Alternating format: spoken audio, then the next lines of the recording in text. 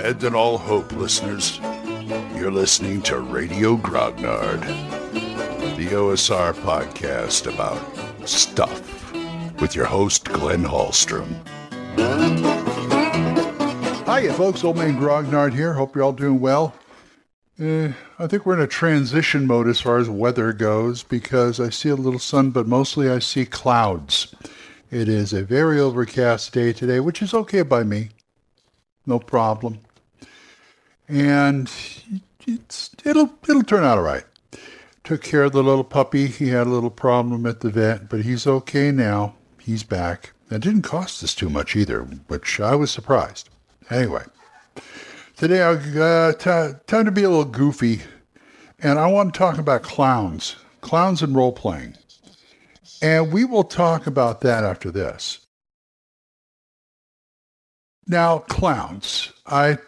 It's October right now, so it's kind of in line with Halloween. You know, you talk about killer clowns or scary clowns or, Pennywise and all these other clowns that... I just, as a normal person, I don't get the fear of clowns. I mean, yes, it's a good horror movie staple, but I just, somebody dressed up in those kind of weird clothes and that kind of weird makeup, doing funny things, never bothered me. Never had any nightmares about clowns, never bothered me. However, that does not mean they cannot be useful in things like role-playing games. I've seen modules, at least one module that I know of. I think it was a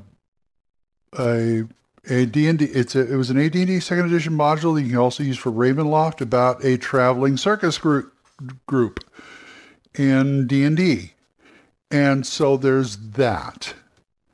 Now, if you take that a bit further, say there's good clowns, too. Say there are, clowns can be of any alignment. There's not just the evil ones.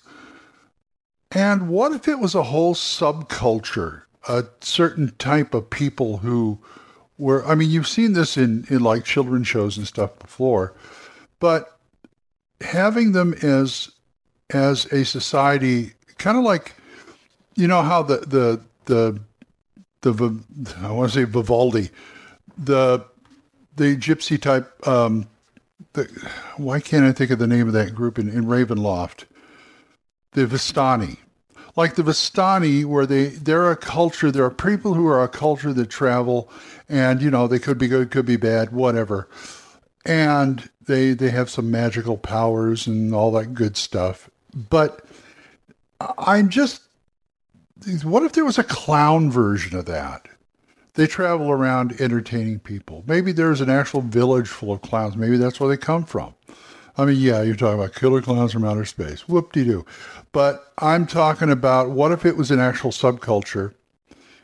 You could get ridiculous. Knowing me, I would get ridiculous about it. You could get ridiculous about it. Yes, we worship the great god Bozo or something like that. But think about it. People who go around in makeup in costume is not too far removed from certain native peoples. I've seen elves do that. You have things in our own society. Native Americans would do that. Other cultures, third world countries out in Asia, Africa, that area. Tribes. They would get dressed up in ceremonial makeup and things. So you have that as a precedent. So why not clowns? Yes, it sounds a little ridiculous, but it would be interesting if there was like a clown war. I know we're just go with me with this, okay? Go with me, okay?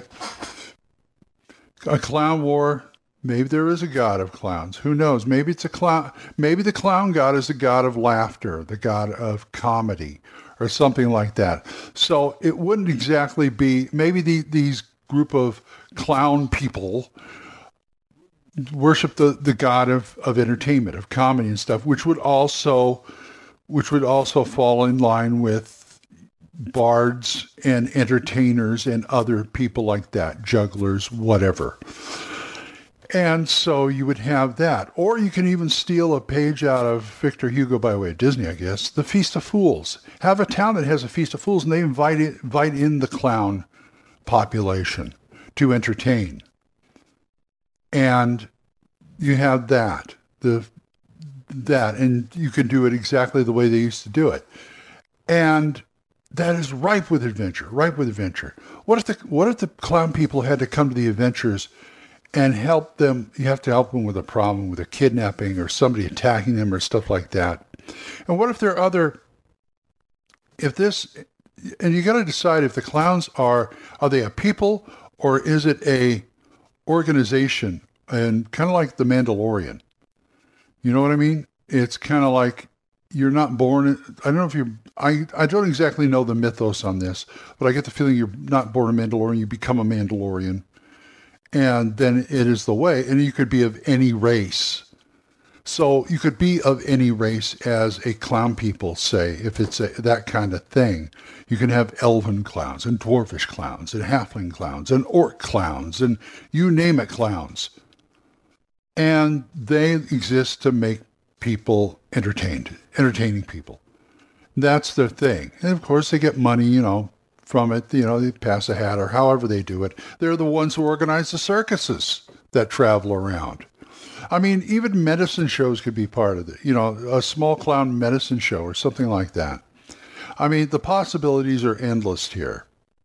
So think about clowns not as to be feared, but as friends, as a tool, another tool for your toolbox in creating games.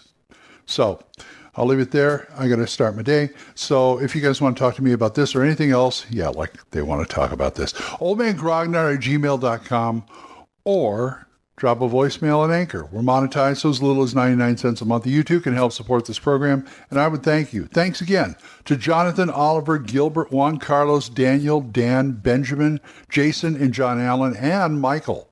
Thanks, guys. I appreciate it. Don't forget Dan Gregg's The Jung, Y-U-N-G, Jung Grognard Podcast, Mark C. Walring's The Yawning Owlbear Podcast, Big John Allen Large's The Red Dice Diaries, and my friend Eric Tenkar's Tavern Chat. So, until I see you folks next time, keep the dice warm, and I'll talk to you later. Bye-bye. Questions? Comments? Send them to oldmangrognard@gmail.com. We'll see you next time when Radio Grognard is on the air.